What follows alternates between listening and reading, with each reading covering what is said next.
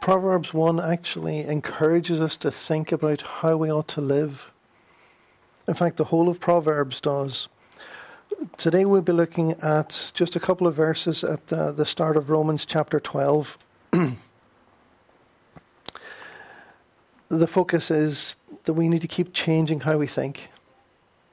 Not just how we think, but how we live. We need to be transformed. But that begins with how we think. If you're a believer, if you've trusted in Jesus, then you're already enrolled into God's wonderful scheme of being transformed into the new you. There's all kinds of programs on the TV that people are getting their houses made over, they're getting themselves made over, a new look. But God doesn't look so much on the outside. God looks on the inside. God looks on the heart. And the makeover of the heart is the one that God is most concerned about. We will get a new body. We will get a physical makeover when the Lord comes again and we're with him when he comes in glory. The general resurrection of the dead. We will be raised in glory. But at the minute, we have to put up with how we look. But we can be transformed. We ought to be transformed in our inner person. That's the transformation that Paul is talking about. If we've been justified by faith apart from works, then we need not only to be right with God, but we need to be transformed. We need to be sanctified as well. No one is perfect already. Although we are perfectly righteous before God, we are not perfect yet. And that's a bit of a conundrum. It's hard to get our heads around. Legally, we are right with God. But on a day-to-day basis, we're not always walking as we ought to. It's a bit like being married. Some people get on great together and others struggle in their relationships. But they're married. The legal status of being married doesn't change if you're having a bad day with somebody. So we are justified. Our legal status with God is settled for eternity. But our sanctification, we don't always have good days with the Lord. We are not perfect, although some Christians think they are perfect. Many Christians think that because they're justified, because they're right with the Lord, they're forgiven, they're righteous, that everything they do must be righteous as a result. They can do no wrong. And sometimes people, Christians who assume that they're perfect, they can do no wrong, they're the most difficult people to be with. They're the most difficult people to be sanctified. You can't teach them anything. All they want to do is worship God, tell him how great he is, find out more about the Bible, and the Old Testament especially, and just become more knowledgeable about the things of God, but not knowledgeable about God himself and his character. Sin is a problem for us, every one of us, in our everyday lives. We've been justified, we're right with God, but we still need to be sanctified. We still need to be perfected, transformed in practice. If anybody thinks differently, if anybody thinks that I'm righteous, I'm perfect, then ask a few people if they have the same opinion of you, because usually they know us better than we do ourselves.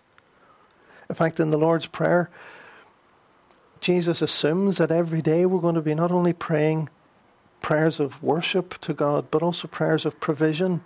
Give us today our daily bread. But also every day we need to pray prayers for forgiveness. Forgive us our sins.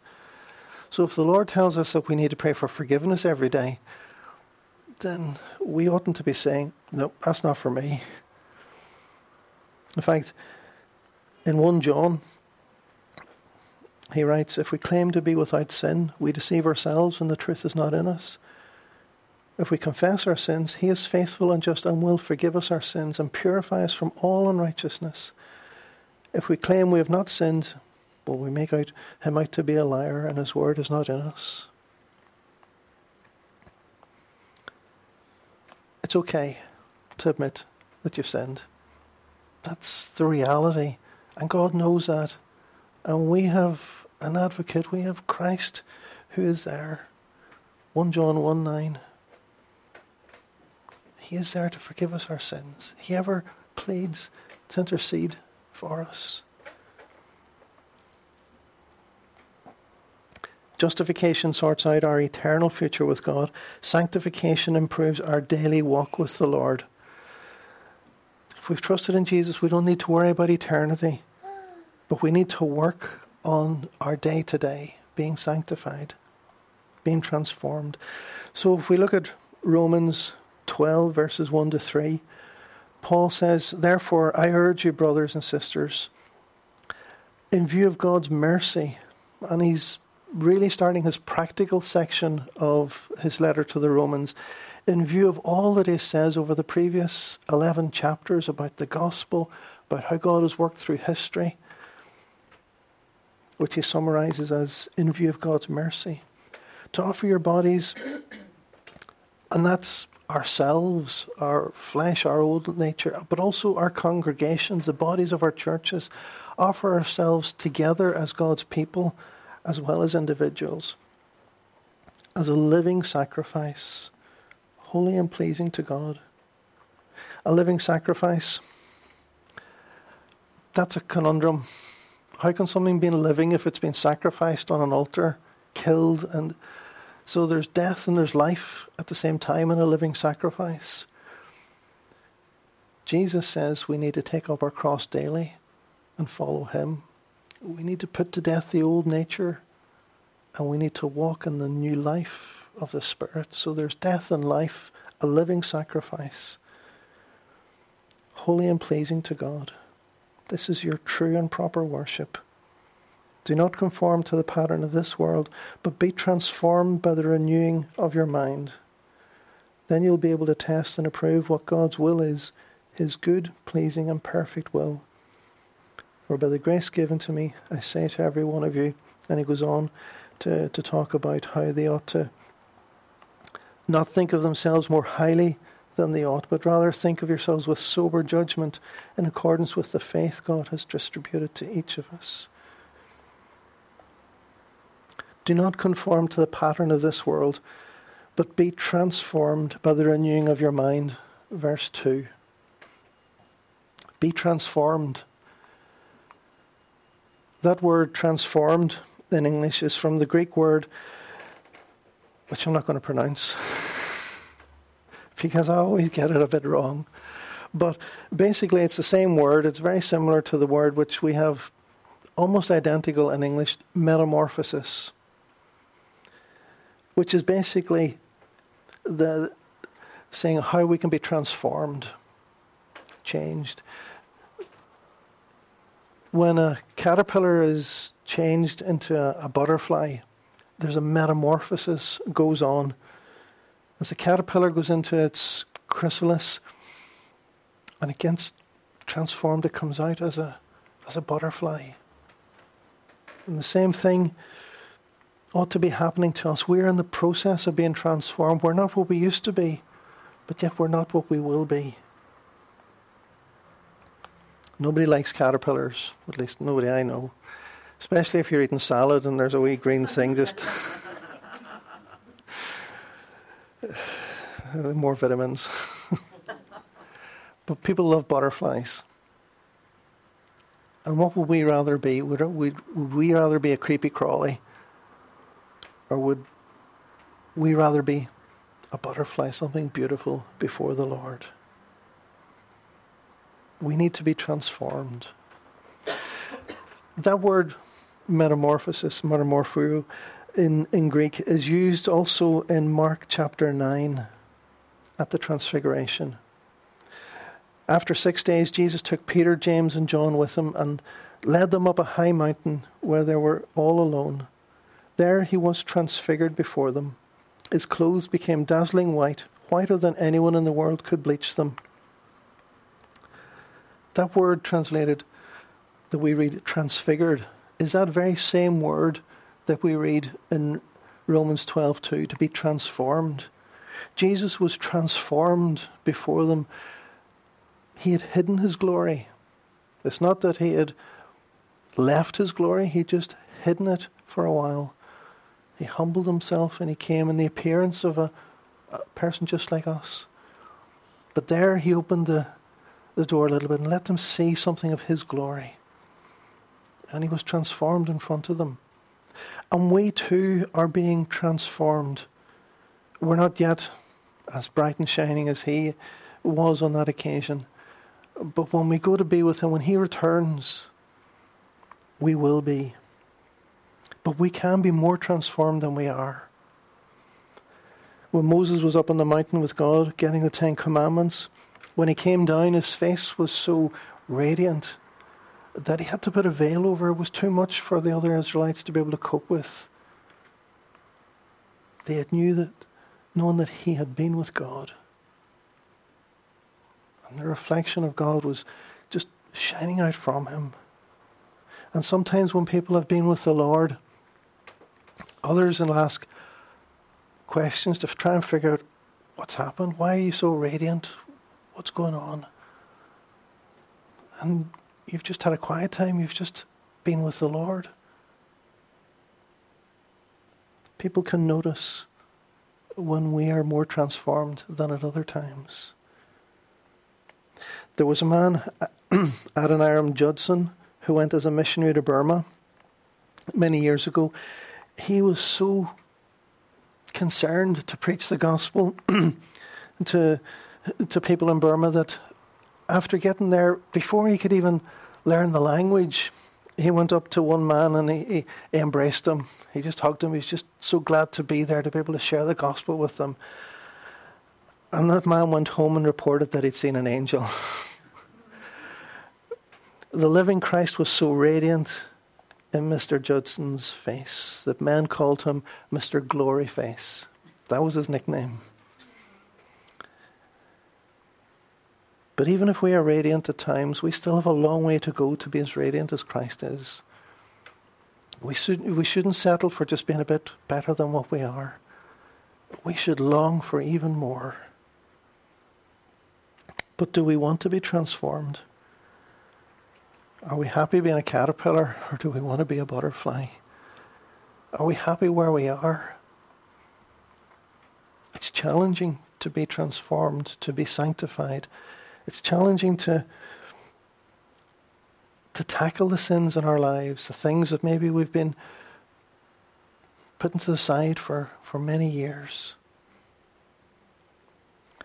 Paul writes to the Colossians, "Since then you've been raised with Christ, since you've been justified by faith, set your hearts on things above." That's not thinking about heaven all the time, but think about the things of God, where Christ is seated at the right hand of God.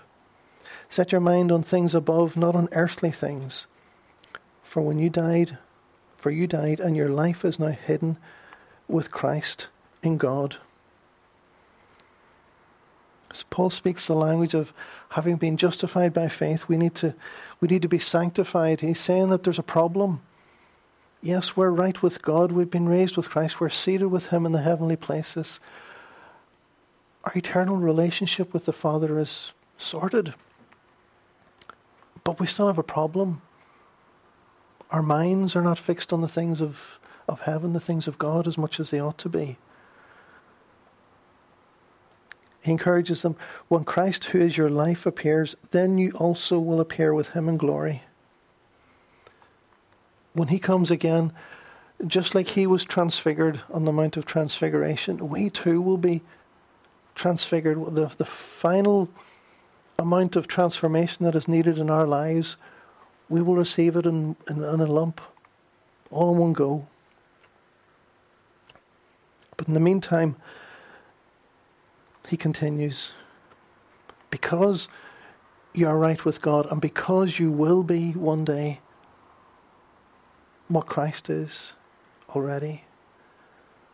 Put to death, therefore, in terms of holiness, put to death, therefore, whatever belongs to your earthly nature: sexual immorality, impurity, lust, evil desires, and greed, which is idolatry.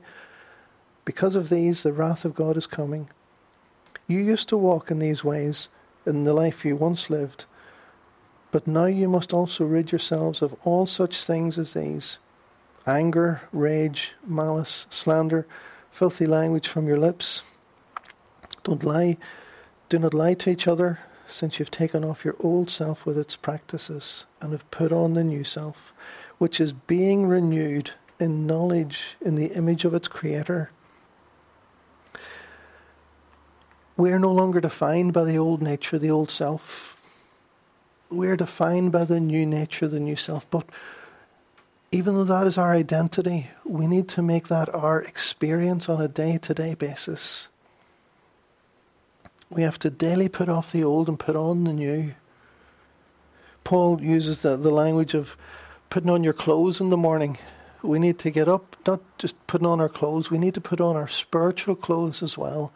We need to say, right, I'm putting on Christ today. And whatever I face today, I'm going to try and do it in His strength, not in my old fallen nature. We've been renewed in the past, but maybe we're not so much being renewed in the present. Maybe we've matured a bit, but then we've just got a bit lazy. We've sort of settled down and we're not really working on being sanctified any longer.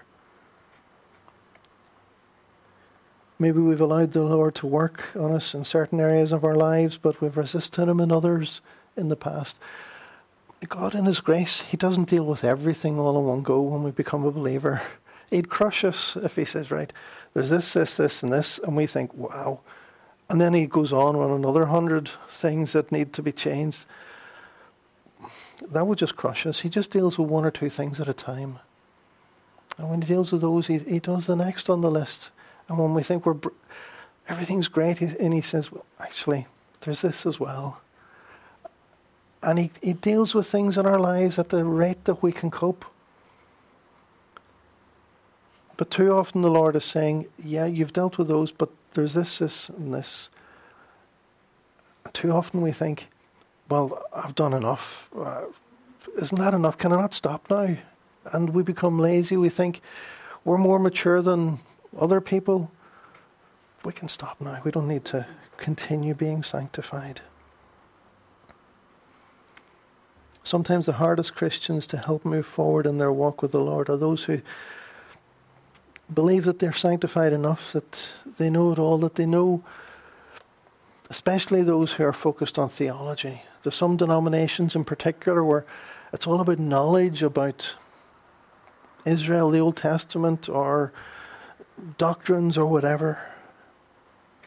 And the focus in our Christian lives can become more about facts and information rather than transformation.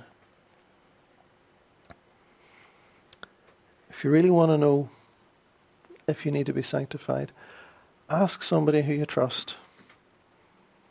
Ask them what they think. Maybe ask them to point out 1 or 2 things that I need to improve on in my Christian life. But that can be depressing. So also ask them, point out 1 or 2 things that are encouraging as well, that we can give thanks to the Lord for. Being transformed, what does it look like in practice? Apart from the things that Paul says we ought not to do, there are things that help. Having regular devotions, reading our Bibles, or meditating on God's Word. We've got such a privilege to be able to read God's Word. We can get Bibles for less than a tenner today. We can get them for free on our phones, on the internet.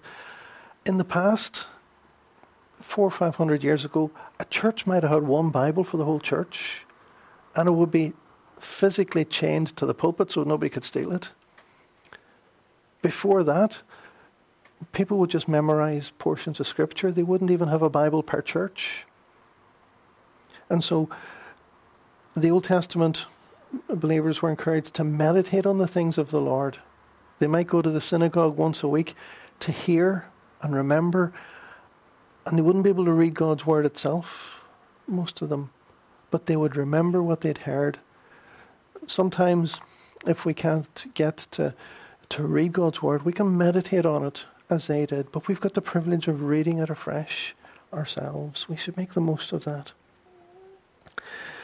God's word shows us how we ought to live, how we ought not to live, how we ought to live. We ought to love the things of God, the word of God, the people of God, the gifting, the ministries that the Lord gives us. We ought to clean up our language, clean up what we are entertained by, what we are amused by. So many different ways in our lives that we ought to be transformed. And Paul continues in Colossians 3, he says, "Therefore, as God's chosen people, holy and dearly loved, clothe yourselves with compassion, kindness, humility, gentleness, and patience. Bear with each other and forgive one another if any of you has a grievance against someone. Forgive as the Lord forgave you. And over all these virtues put on love, which binds them all together in perfect unity." That's not easy. And that's not normal. The way of the world is not the way of the Lord.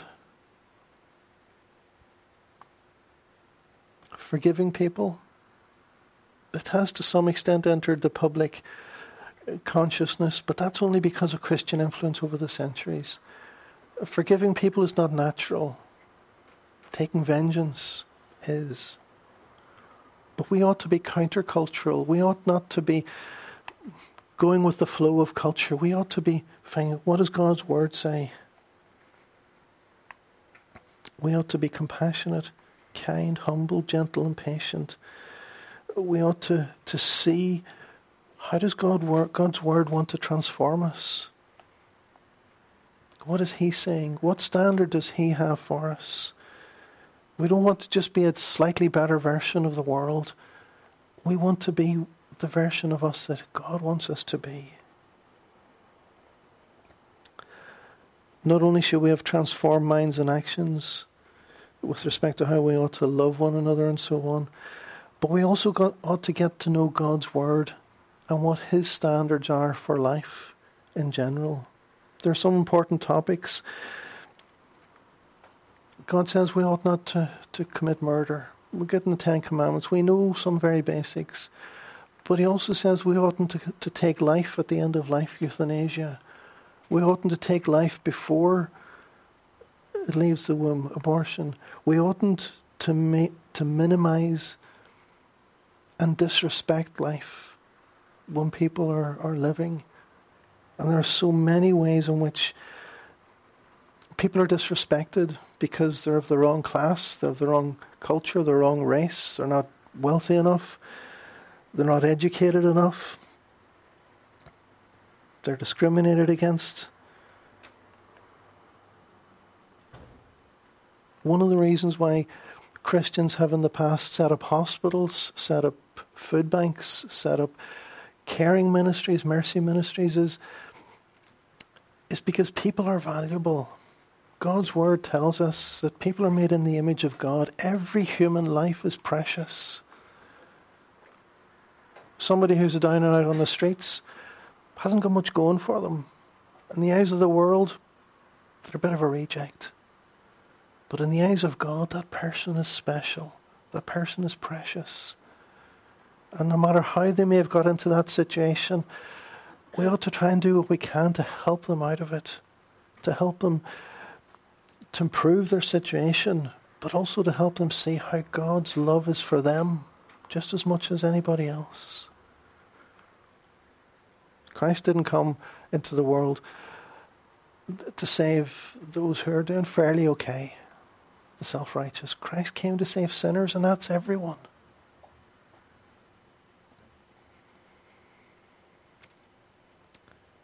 When the church takes Paul's command in Romans 12:2 seriously, be transformed by the renewing of the way you think. That means getting into God's word, knowing what God wants us to think, and then allowing it to impact our lives practically. In the past, when Christians did that, it had a massive impact on society.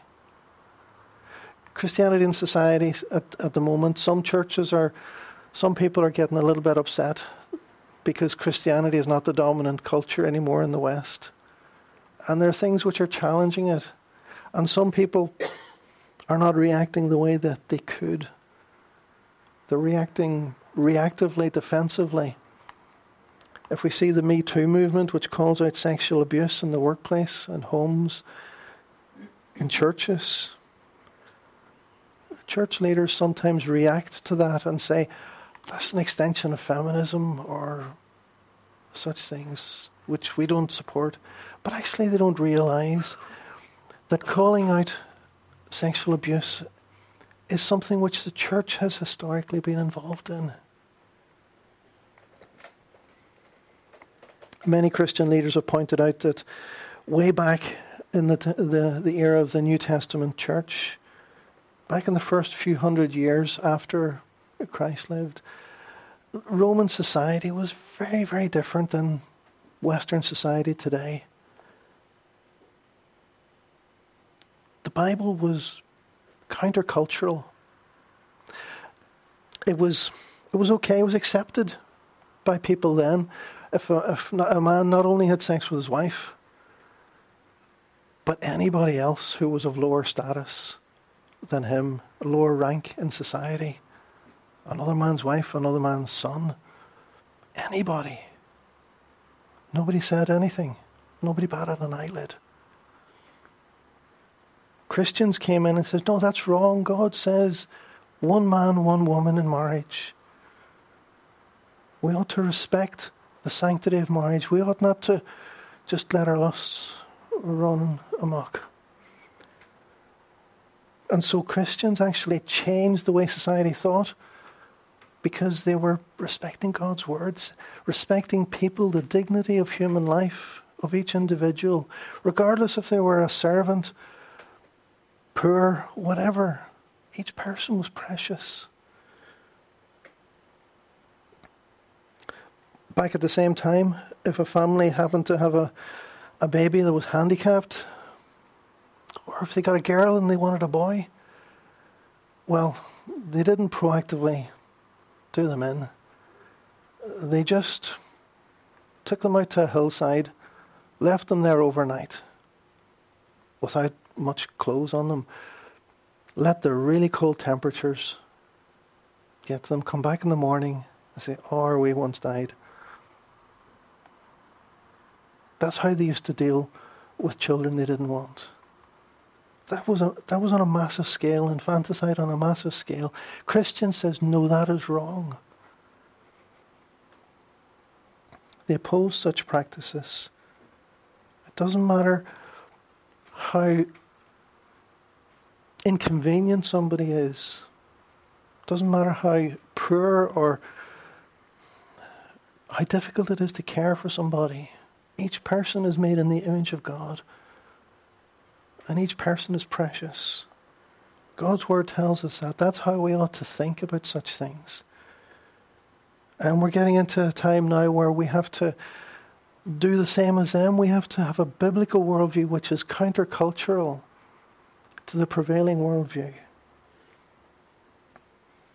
The church, which was persecuted at times, which was marginalized, it was not the majority culture for the first few hundred years. Yet it had such a big impact because it trusted in God's word, it lived it out, and it had a massive impact on the world around it. It didn't just transform the lives of individual Christians or their churches. It transformed their communities as well. And that transformation keeps happening everywhere the believers live by God's word. I don't know if you've seen Bridge Over the River Kwai. It was on TV a couple of times recently. Prisoners of war in a Japanese camp during World War II. The conditions were horrendous. And yet, a few Christians formed some Bible study groups. They looked at God's word and they started living it out in terrible circumstances. And yet that transformed their lives. It transformed the lives of the other prisoners around them. Instead of reacting in anger and hatred towards each other, they were caring. They became compassionate. They stood up for one another. They even gave their lives for each other. And the same has been happening here too, in prisons. The same has been happening in community. People's lives have been changed. People's lives have been transformed. And there's hardly any transformation without courage, without people being courageous, taking a stand and doing something because God says so. But what has happened too often is that the church now is being influenced by the world instead of the Word. We're letting the world transform us into its image rather than the Word of God transform us into the image of Christ. We need to be courageous. We need to be steadfast. We need to understand God's Word. Not just settle for a little bit of transformation, but just go with what the Lord has on His list. We ought not to be unashamed of His ways. They're always good. And people will see that sooner or later. Jesus died on the cross. He gave His life for us. Not only that we will be forgiven, but that we will be transformed as well. And that we will be glorified. When He comes again, we will be glorified. But we're in that in-between process. We're in the process of being changed. The process of being sanctified. So let's strive not just to be as we are, but by the Spirit's power to be more like Christ. Let's strive to be more radiant, more sanctified as individuals, as a church, to shine more brightly as lights in the darkness, to live more joyfully, knowing the fullness of our salvation, to live more sacrificially, because it hurts sometimes. It's not easy. But let's praise God for what He has done for us. Praise God for what He will do for us. Praise God for what He is doing in us. As it's often been said, we have been saved when we were justified by faith. We are being saved by being sanctified. And we will be saved when we will be glorified. So let's work with the Lord. We are being saved. We are being sanctified. Let's work with Him as we look forward to that day. Let's please Him. And let's anticipate that day when we will be with Him in glory. Let's pray. Lord, we thank You for this wonderful gospel of justification, of sanctification, of glorification. Lord, we thank You for Your love for us, for Your patience with us. Lord, help us to give our lives to You as living sacrifices, which is only our reasonable worship. Lord, forgive us when we have sinned. Lord, transform us by the power of Your Spirit. We can do it by the power of the Spirit working in us.